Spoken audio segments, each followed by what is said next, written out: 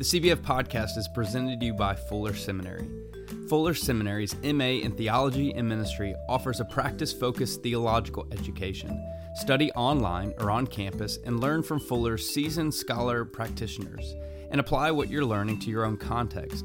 Whatever your ministry goals, Fuller Seminary's MA in Theology and Ministry will help you take the next step in your vocation. For more information, visit fuller.edu/MATM degree. That's fuller.edu/MATM degree.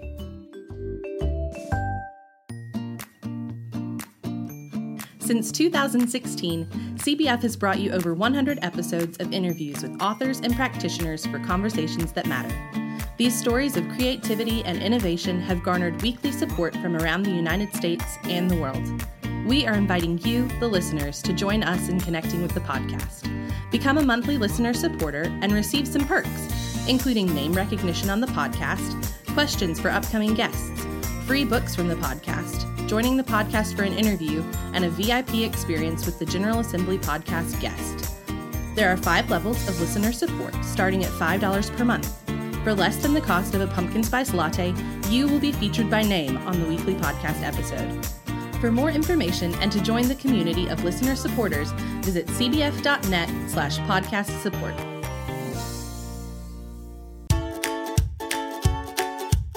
This is the Cooperative Baptist Fellowship's Conversations. We are bringing you stories from across the fellowship through interviews with people doing groundbreaking work in renewing God's world. Ideas, stories, and innovation from ministers, authors, and practitioners from across the fellowship and beyond. This is Andy Hale. 2020 is off to a great start for the CBF podcast with guests like Father Thomas Reese, Soong Cheng Ra, and Casey Van Norman.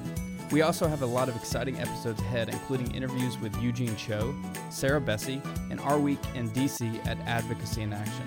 Don't forget that you can be a part of supporting the podcast while receiving some great benefits, such as joining an interview with an upcoming guest, books from authors interviewed, and a VIP experience at this summer's General Assembly.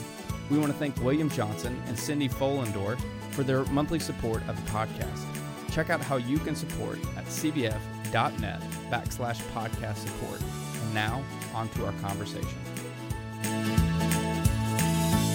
As individuals and families across the United States continue to adjust to this new normal, many of which have lost their jobs and have been furloughed, waiting for assistance checks from the United States government, church too finds itself in an unusual place. Many churches are facing financial crisis at a devastating rate.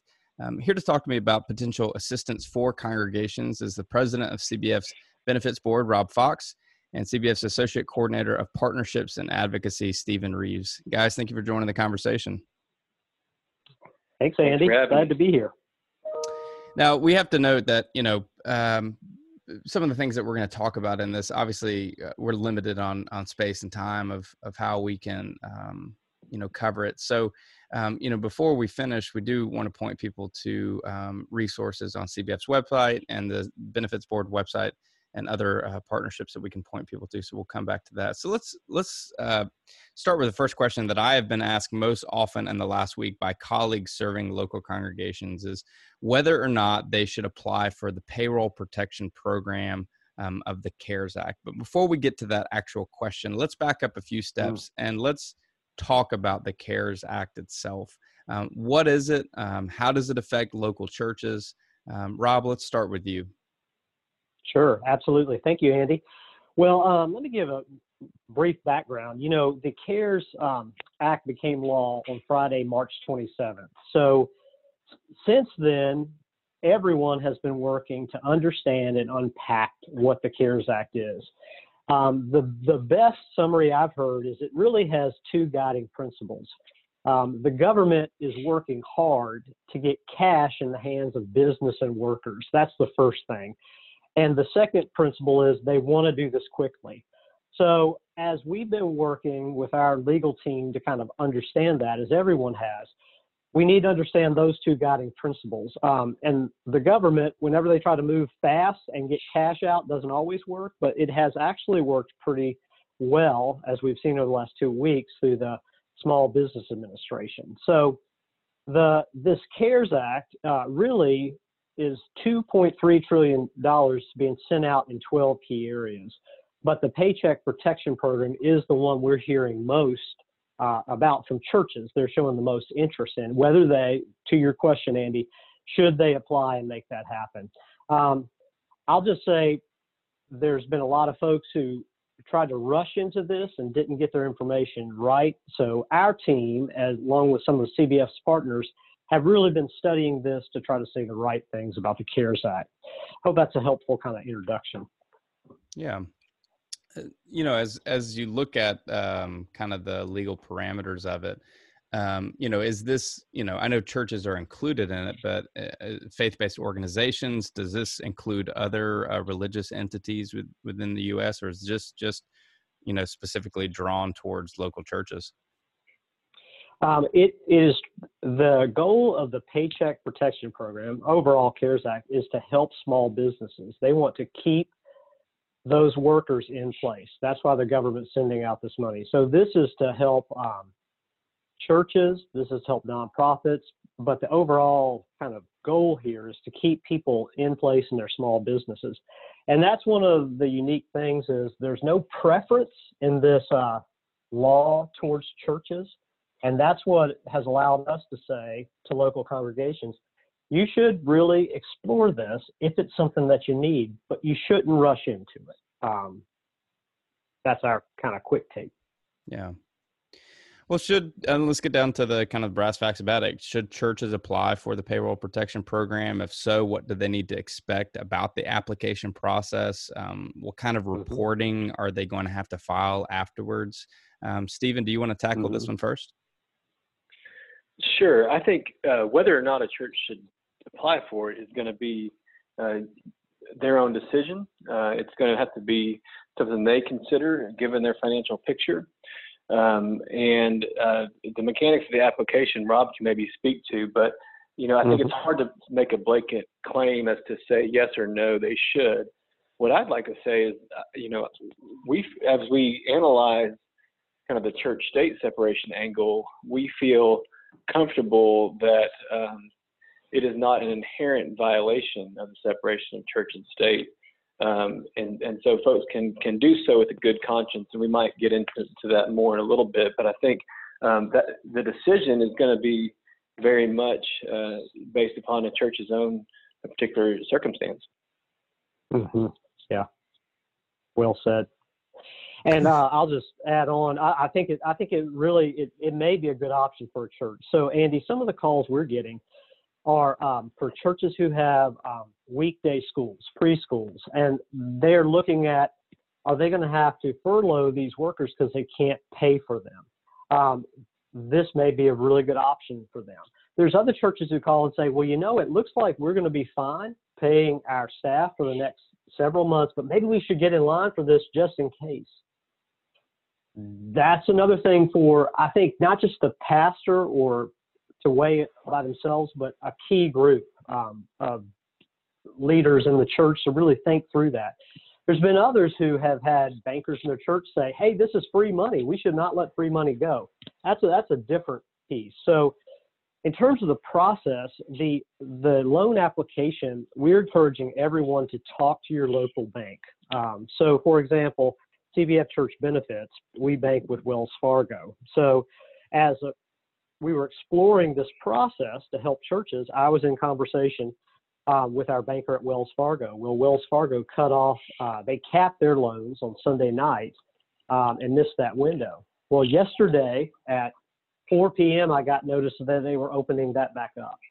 So it becomes a process of working through your local bank, which also makes it a better avenue for the church because these loans are backed by the government and may be forgiven, but you're working with a bank, which gives me a little bit personally, a little bit more ease with the whole process. So we point people to the banks, Andy, for that application process. Yeah, I mean, the struggle with all this is obviously within CBF Life, congregations are a myriad of sizes. And, I know for our local congregation, it wasn't just ministerial staff, but it's considering that we have janitorial staff, we have seasonal workers, we have Mother's Day out workers, and considering, could we pay them up to a certain period of time, and the struggle of furloughing or laying off and having to bring people on, the struggle of all of that, I think, is leading a lot of congregations to say, let's jump into this. And certainly I think a lot of churches are considering and weighing and measuring all the different, parameters to come through this. So, as far as their, trying to understand, I know we've talked about in the past that this might change the relationship with the church organization, with the government. What do we mean by that? Well, I'll speak to that a little bit, yeah. and Rob will probably have more details, but, anytime you invite this sort of new relationship between government and church or religion, we ought to be very cautious of those entanglements. So as you go to the bank to apply for this loan, the government is going to have some requirements of the bank and therefore of the church, of the type of documentation and financial records and looking into the financial picture of the church that the church has likely never given to the government before. This is a new reset in that relationship. And while I don't think the program as structured of this, government-backed loan that comes from a bank is inherently a violation of the separation of church and state that we support, it does invite a new type of relationship that should cause some reflection and pause as to that new relationship and the entanglements that might come about. And Rob might know more about the specifics of what they're requiring, but it's going to be a different type of relationship than they've had in the past. Agreed. And that's a good point, Steve. And this was our concern early on, as I said, we've been unpacking this, is what are the strings that are attached for churches in terms of getting this money that ultimately is government funding. As our legal folks have unpacked it, we haven't seen anymore. I still wonder what happens down the road if churches default on these loans. What will happen? Now that's really looking down the road and not fully understand if that would even happen. But those are things to keep in mind. I don't think we have a really clear answer, but there are people working on that. There's a lot more guidance kind of coming out. So it's a good question. I just think it gives people pause. Yeah. Should give you pause. Absolutely. And let me add this too. This sort of government-backed loan to inherently religious entities like churches is unprecedented, to my knowledge. But so are the times. So is the action by the government essentially shutting down the gathering of churches, the gathering of folks. So this essentially mandatory closure of worship services is also unprecedented. And so the harm that they're trying to remedy by making this program available to churches is one that's been caused by the government action and the orders. Obviously, ultimately, it's caused by the virus and looking out for the health and protection of all. But this, the unprecedented nature of this program speaks to the unprecedented times and the unprecedented action of the government itself. Yeah, and it'd be hard for us to go too down Periscope here on the theological implications around separation of church and state. But what are the concerns? Are there concerns here? Take us a little bit deeper there, Stephen. Yeah, so I think one of the classic cases that even at the time of the founding, our system was concerned about was mandated taxpayer funding of religion. That is a classic separation where my tax dollars should not go to promote and prop up faith I don't believe in. And that's important. And that's something we have held fast to, and it applies across a lot of different areas. And that is, what I would consider a violation of the Establishment Clause in the First Amendment, where Congress shall make no law respecting an establishment. If you start paying churches out of taxpayer dollars, that looks like an establishment. And so this is one of the things that our type of Baptists have been most focused on when we say we support the separation of church and state.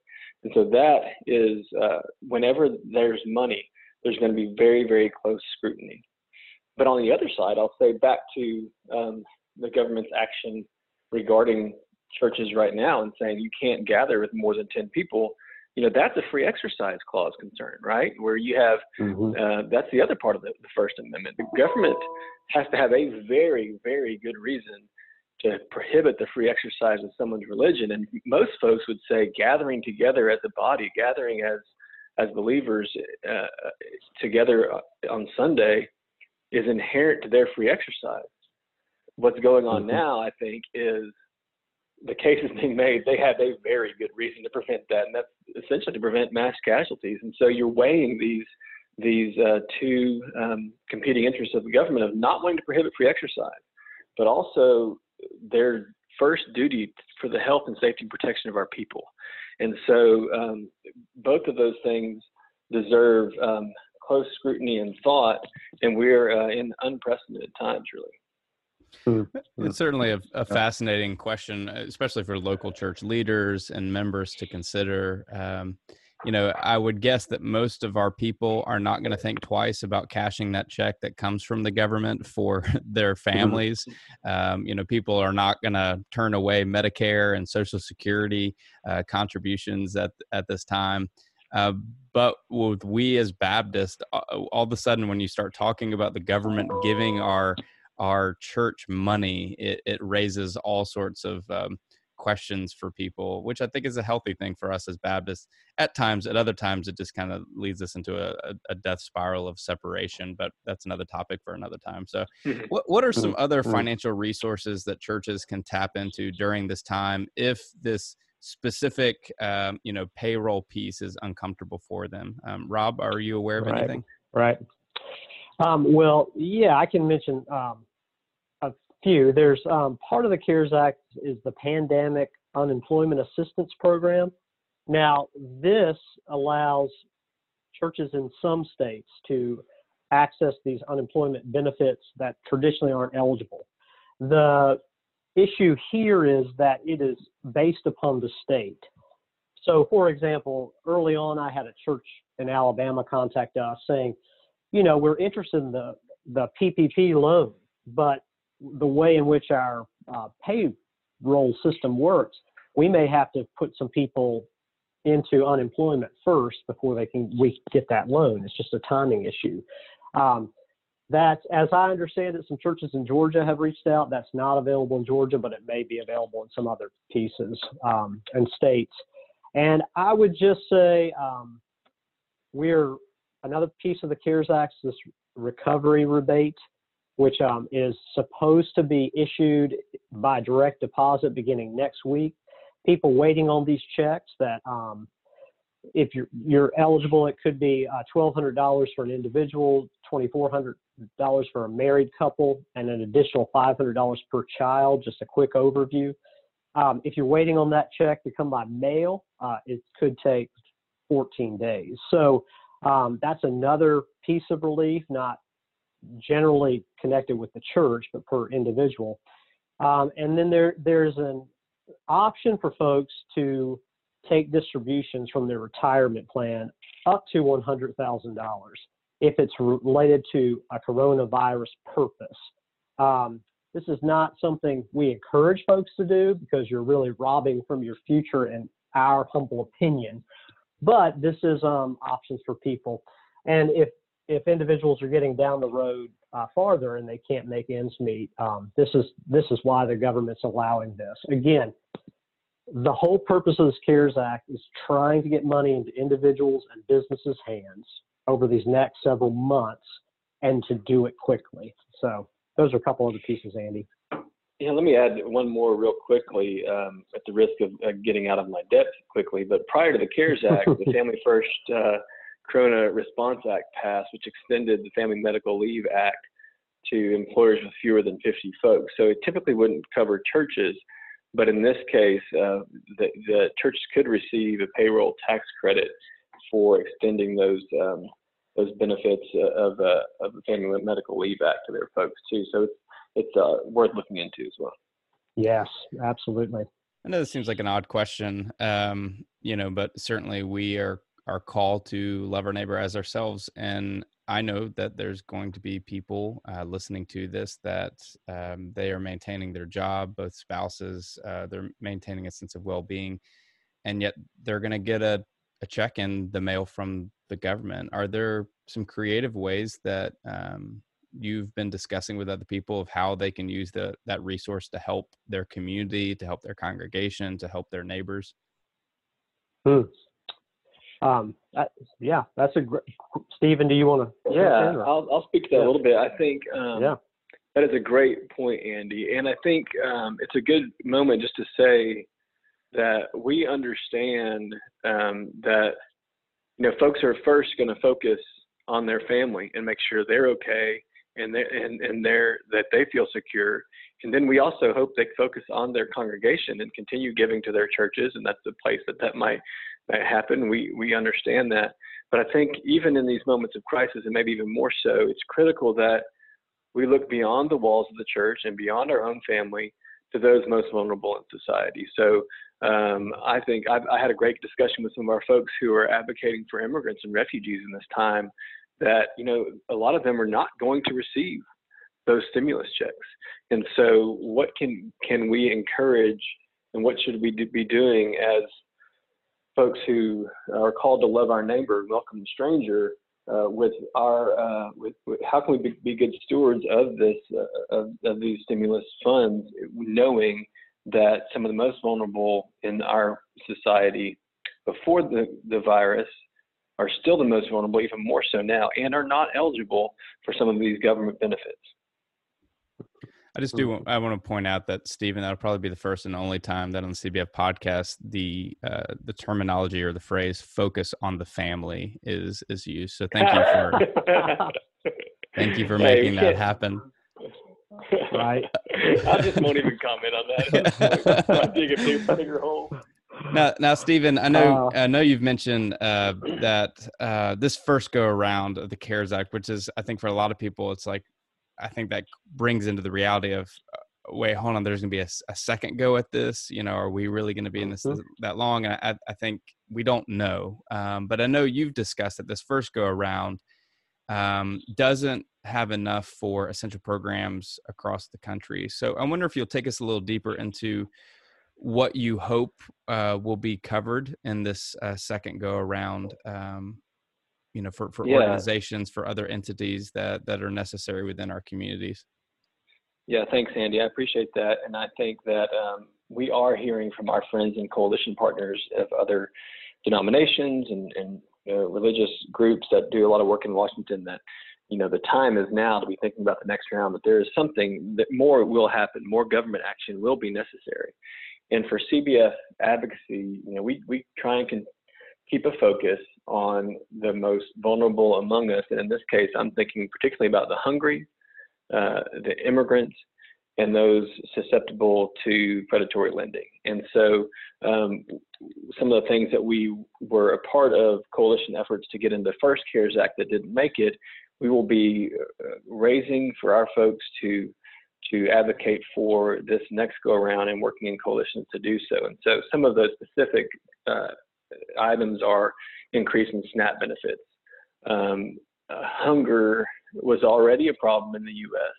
And if you didn't realize that or believe it, it certainly is now. If you haven't seen the video of cars lining up at food pantries, it is heartbreaking. And so more can and should be done to increase SNAP benefits, which is, of course, food stamp program. Second, to expand who's eligible for stimulus itself, regardless of their immigration status. They made a choice to base it upon Social Security numbers and not tax identification numbers, which is how many folks, not citizens of different immigration statuses, fill out their tax forms, and they decided not to make those folks eligible. And so we think that's a problem. We think this virus is going to impact everyone, and particularly some of the folks working in the service industry, which are often highly populated by immigrants. and they should certainly be available for them. And so we want to expand the programs for folks no matter their status. And then finally, loan sharks are smelling blood in the water. Yeah. They rely upon folks being financially vulnerable at all times, more so now. So many of us are going to become financially vulnerable in the coming months that it's a boom for their industry. And so we think it is a perfect time for Congress to act. And we were asking them to put into place a 36% interest rate cap, APR cap, for the entire country. This is a historic usury limit that is still in place in many states, but not all states. And it is also already applies to our active duty military. And we think if they're deserving of protection, so are other American families. And so especially now when folks are vulnerable and folks who may have never had to walk into a payday lender or an auto title lender for help before may do it now and find out just what a trap it is. And so of all the other things that folks are going to be working on, for us, those three things, increase aid for the hungry, for the immigrant and the stranger among us, and for those that are susceptible to usurious predatory loans. So, for listeners, obviously this is wonderful for them to hear. What can they do to advocate for these inclusions? Well, I think first you're going to have to pay close attention because these things are moving fast, and we are going to be working as best as we can to educate folks on the timing and the moment of advocacy. So right now, there's a few folks basically negotiating this in Washington. At some point in the coming months, they will call everyone back to vote on this. And there's going to be a short window for that immediate advocacy. You can go to our website, cbf.net/advocacy, and there's especially some very timely things around immigrant and refugee advocacy right now. We have a new statement up. You can find that on their CBF blog as well. But also, if you have relationships with members of Congress or senators, they are at home in their district right now, most likely. Reach out to their in-district office. In-person meetings are probably unlikely, obviously, but make the call to the in-district meeting and say, hey, we know that some more is coming. Here are some things we really want you to consider. Make sure they know you're a person of faith. You're calling out of your faith commitment, and that you are raising these issues in your church and your Sunday school, whether you're a Sunday school teacher or a deacon or the pastor. It's important to make that contact now and say, here's what we're really concerned about, and then to pay attention for that moment when we really need a lot of activity in the coming months. Yeah. Now, Rob, in editing, I'll provide everybody with your personal cell phone number and then call you for, a cash loan out of your personal bank account. Besides, Thank you, Andy. Yeah, no problem. Besides that, where can people, ministers, churches, lay leaders, where can they go for more resources about all the things we've discussed? Sure. We've created a special COVID-19 web page that's becoming our repository. So it's churchbenefits.org/COVID-19. That's a place where you'll find lots of fact sheets around the CARES Act, just different pieces there. And I would just add to what Stephen was saying, what we're calling CARES Act 2.0 is moving pretty quickly. And we're hoping to see an increase for the payroll protection program, possibly of $250 billion for churches and nonprofits. Should they choose to apply, they could do that, because there's lots of caps right now, and I think churches are feeling like they've missed it, but there could be an opportunity. I'll say one last word of kind of caution as we talk about predatory lenders. What we've noticed is there's a lot of bad actors moving into the space around this payroll protection program loans. And they're saying to congregations, hey, pay us $500. We'll fill out the application for you and get you in the front of the line. We're saying be really cautious, because as predatory lenders are coming after individuals, so there are bad actors coming in spaces that are a threat to our churches and nonprofits. So just be advised and be careful with that. So if you go to Church Benefits Board as well, click on the About page and scroll about midway down, and you'll see a handsome devil named Rob Fox making the front pillars of First Baptist Decatur look really good. So if you're going to go to the website for resources, go to that page as well. And I have a real face for radio too. Yeah. See, you're lucky. None of the rest of us, get a staff picture page on the CBF website. So there's a reason why you're on there. Thank you, Andy. I appreciate it. All right, guys. Thank you for taking the time to do this. More importantly, thank you for your leadership and expertise in these unusual times.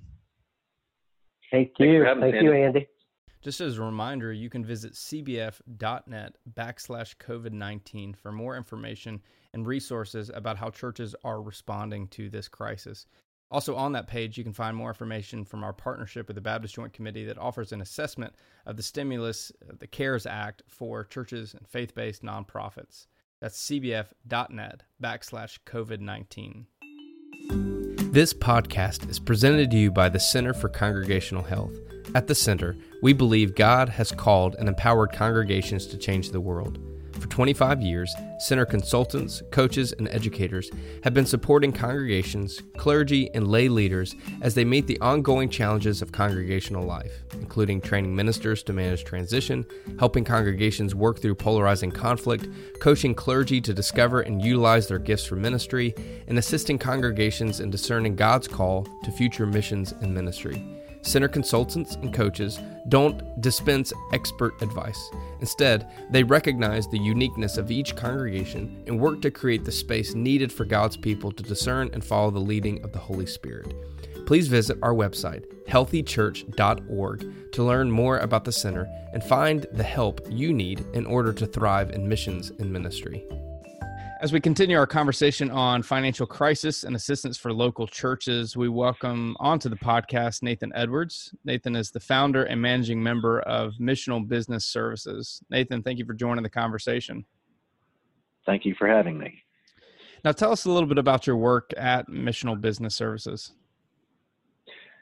Missional Business Services is a firm that offers financial and other administrative support to churches and nonprofit organizations on an outsourced basis. So you can think of it sort of as a fractional business administrator or executive pastor. We're a firm of CPAs and other business professionals, and our goal really is to help churches and nonprofits tend to their financial and other administrative functions with qualified, competent support without having to pay the premium associated with having that expertise on staff full time. Well, for context of our listeners too, you do work alongside of many CBF churches, along with several CBF state level organizations. You've also been a workshop leader at General Assembly. And so, as we look at this crisis we face, it's interesting time for churches. There's an interesting statistic I was looking at over the weekend. It says that churches that are already doing online streaming and online giving are already doing extremely well, whereas churches that don't do it well and have never done it are suffering, some as low as 30 to 40% of typical receipts or taking in of revenue from their congregation. So what advice would you give to congregations in the area of online giving? How should churches think about interacting with their donor base during this crisis? Sure, that's a really good point, Andy. There are many churches that have, even before this crisis, were live streaming and offering other ways to connect with their membership. As times have changed, the way that we do church has changed. It's not just you go into your church building Sunday morning and Sunday night and Wednesday night. That's not necessarily the case as it once was. And so churches that have begun to reach their members and their communities through those resources ahead of this were certainly in a better position once this hit, and when we were now unable to meet in those ways. It was no longer a choice not to meet those ways. It's now required in many cases. Specifically with the electronic giving side, many churches have embraced the technology that allows us to do that. Many churches have also not done that for various reasons. But it is important to remember for church leaders that that is the way people engage in commerce and engage with service providers, that they engage with their consumer goods. That's the way that people exchange money these days. And so whether we're in a crisis or not, the times and the circumstances have necessitated adaptability in this. Think about many years ago, the way that you conducted trade and you exchanged valuable items as you got together, and you exchanged livestock, or then you other bartering means, and that has morphed into accepting cash, paper, as a source of value, a representation of value. And then as cash grew and the technology grew, then it became, we accepted checks where you could write whatever amount you wanted from that as a representation of value. And so now with online bill pay, with credit cards, with debit cards, text to give, it's just the way that people exchange value. And so churches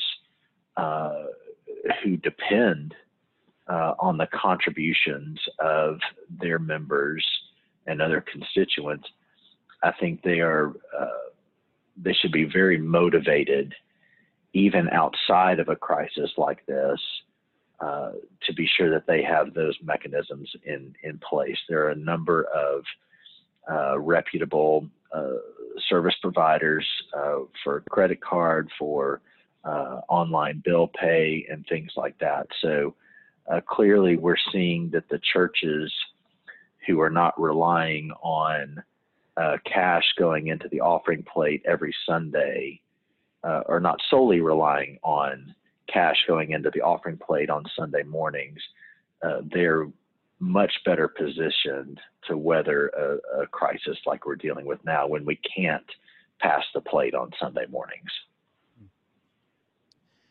Yeah, and good old-fashioned stamp mailing in checks Right. has been very successful for a lot of churches as well. I found that many of our CBF churches are encouraging people.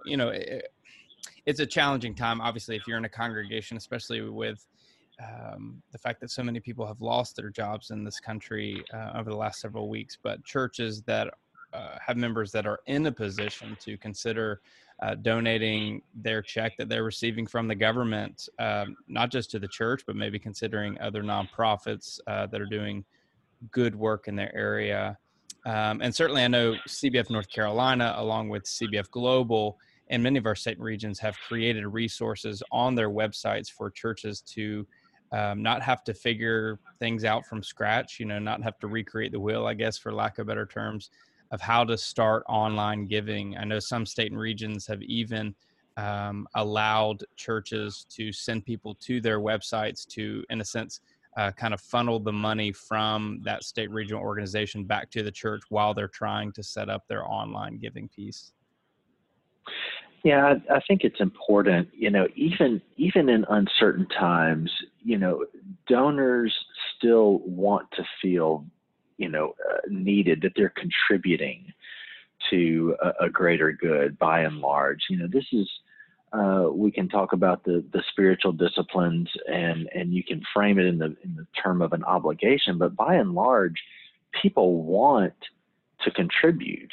And one of the things that we're seeing in this crisis is maybe ironically enough, in this period of isolation, the desire to contribute to a larger purpose we're seeing. And so it's important for leaders, for pastors, to be very sensitive, to be very pastoral when it comes to understanding what we're dealing with. Many of our members have lost their jobs, or at the very least, many are facing uncertainty. Once this does sort of clear a little bit, what is that going to look like? None of us really knows.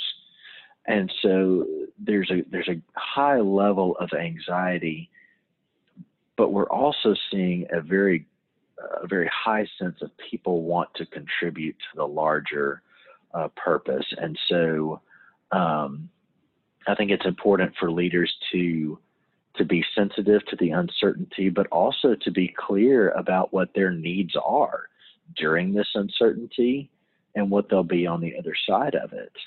The need for pastoral care and for support from a church is going to be greater, I think, on the other side of this. And oftentimes that does take financial resources. Even in a crisis like we're dealing with, both the ministry and your mission continue, and in many cases expand. So I think that it's important for pastors, both in this circumstance and in general. It's very important for them to be very clear in their ask.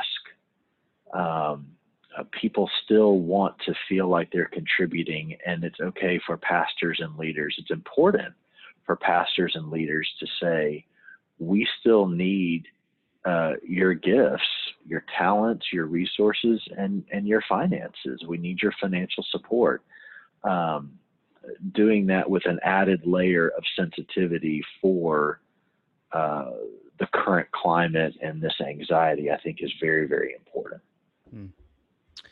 Well, this crisis has certainly put into perspective a lot of things in our personal lives, and the church is not immune to that either. Maybe things we once thought were important, both with our time and our finances, maybe isn't as important as we originally thought.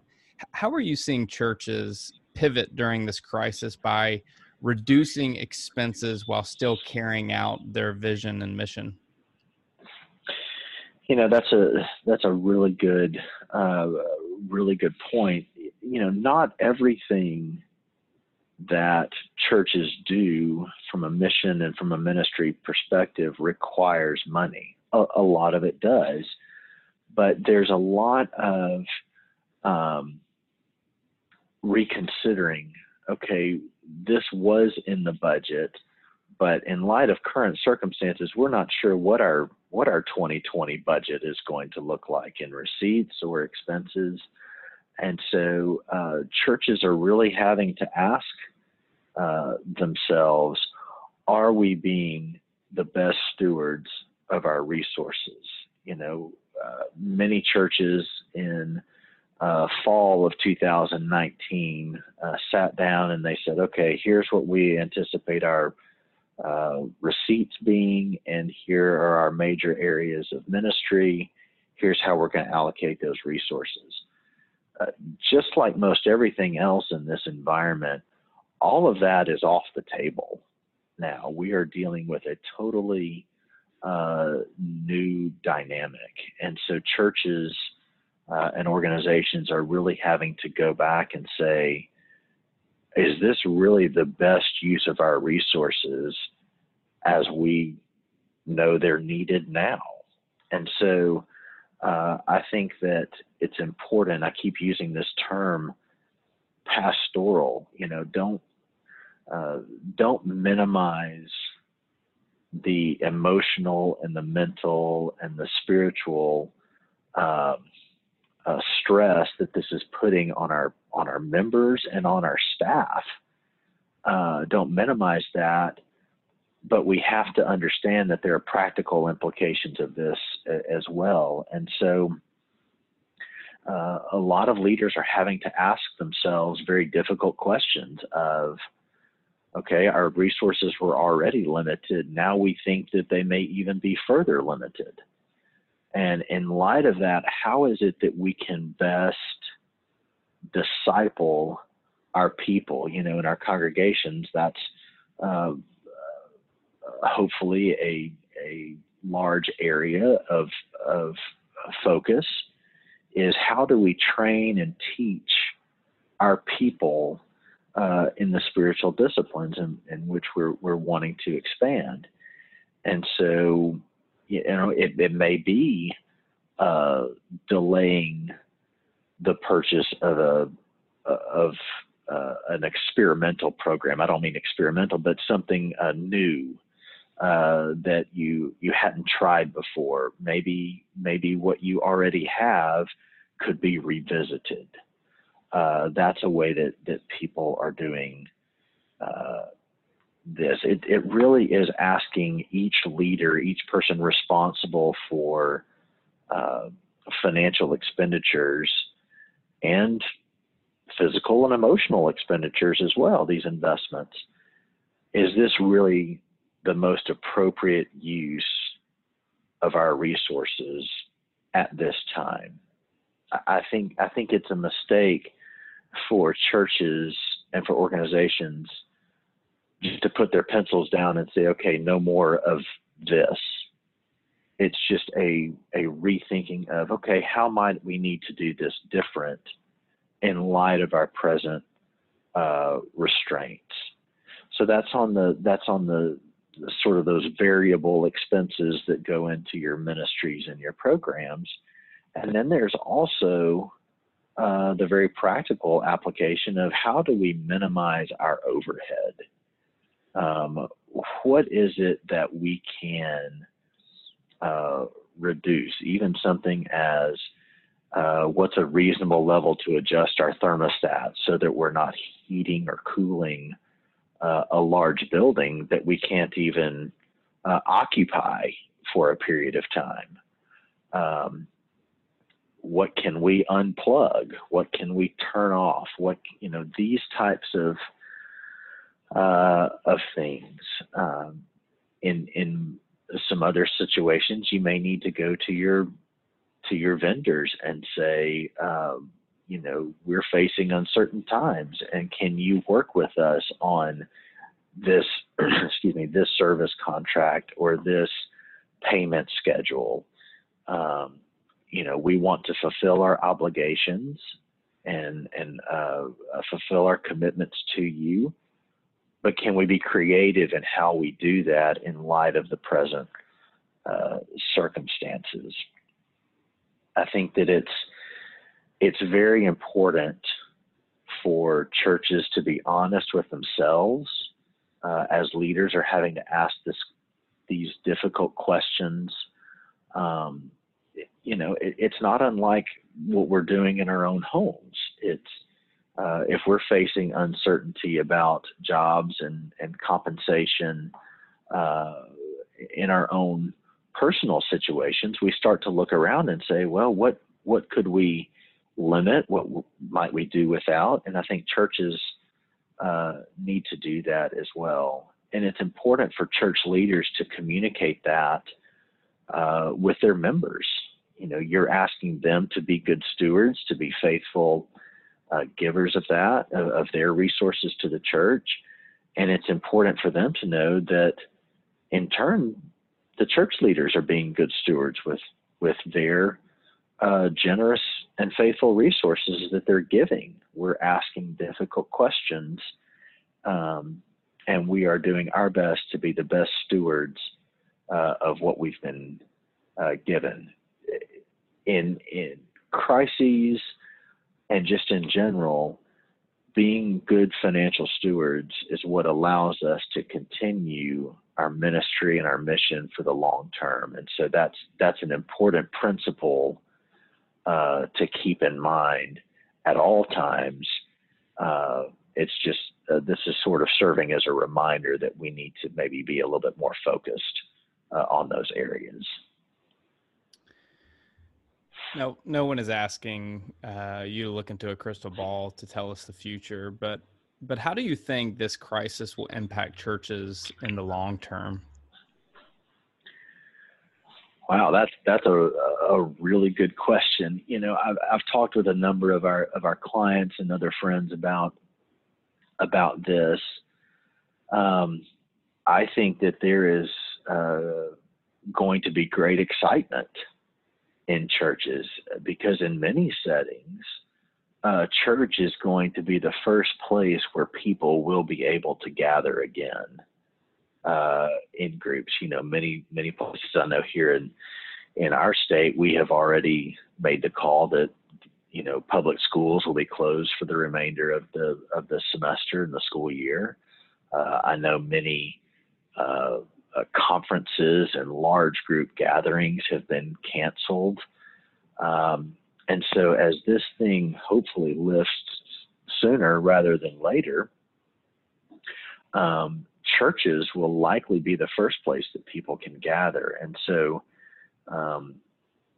what I really hope is that people have been longing for an opportunity to gather. They've been longing for a sense of something greater than themselves through this crisis, and that there will be a time of celebration within the church. Nobody knows. I hope that will not be just an immediate impact, but I hope that will be a longer term result of this, is that the need for the people, for the body of Christ to gather together is very real. It talks about that in Scripture, and we're seeing that in our own human nature, the longing to be together. And so I hope that even in the midst of what is certain to be a great deal of anxiety, economic and social and other forms, is that within the church there is a significant opportunity for celebration as we are able to gather again to greet each other in person and really to celebrate the goodness that God has shown to us, even in the midst of some very confusing times. I hope that churches will embrace that opportunity and will look forward to that time of celebration. You know, churches may look different, may look very different. Churches who have had to start doing some of this streaming and online offerings like we've talked about earlier may need to rethink how to incorporate that development and that inclusion of technology and other means of reaching their communities. A time for great creativity in how we utilize that, but I hope that this will not give people another excuse to avoid meeting together, because there is something so wonderful about that. So I hope that there is a great deal of excitement, a great deal of anticipation and celebration that comes when we can finally gather, and a great deal of gratitude for how the Lord sustained us through these times, for how the Lord comforted us through these times, fully recognizing that many people have been affected by this, both financially and socially, but also emotionally. There will be many among us who are helping our friends and our church members grieve the loss of a loved one, either through this or during this time when we weren't able to do that before. Personally, I know of several of my friends who have gone on to be with the Lord in this time, and there's no closure. there's no opportunity for corporate grief and for corporate comfort. So the dynamics of what church pews will feel like on the other side of this are very difficult to predict. I expect there will be a high level of varying emotions as we are able to come together again. And I hope that that will stick for the long term, not just in the few weeks after this thing lifts. So I'm encouraged. I'm excited about what the church has to offer from so many different aspects of this once we're able to gather together again. You know, they're saying this crisis could be the end of high fives and handshakes. You know, I don't know what we as good Christians are going to do with Paul's recommendation to greet each other with holy kisses. So we'll see how that goes. True. You can stay connected with Nathan and Missional Business Services by visiting mbservicesllc.net. Nathan, thank you for bringing a lot of practical wisdom to this very unusual crisis. Thank you, Andy, for having me. I appreciate it. Well, that's it. That's our conversation. Be sure to support our annual sponsors by visiting their websites at fuller.edu and healthychurch.org. Check out cbf.net for information about our church starters, field personnel, advocacy work, chaplains, and much more. Oh, and one more thing. I don't think we've mentioned it on the podcast before, but visit cbf.net/podcast support for ways that you can contribute to the CBF podcast conversations and get some pretty cool stuff in return.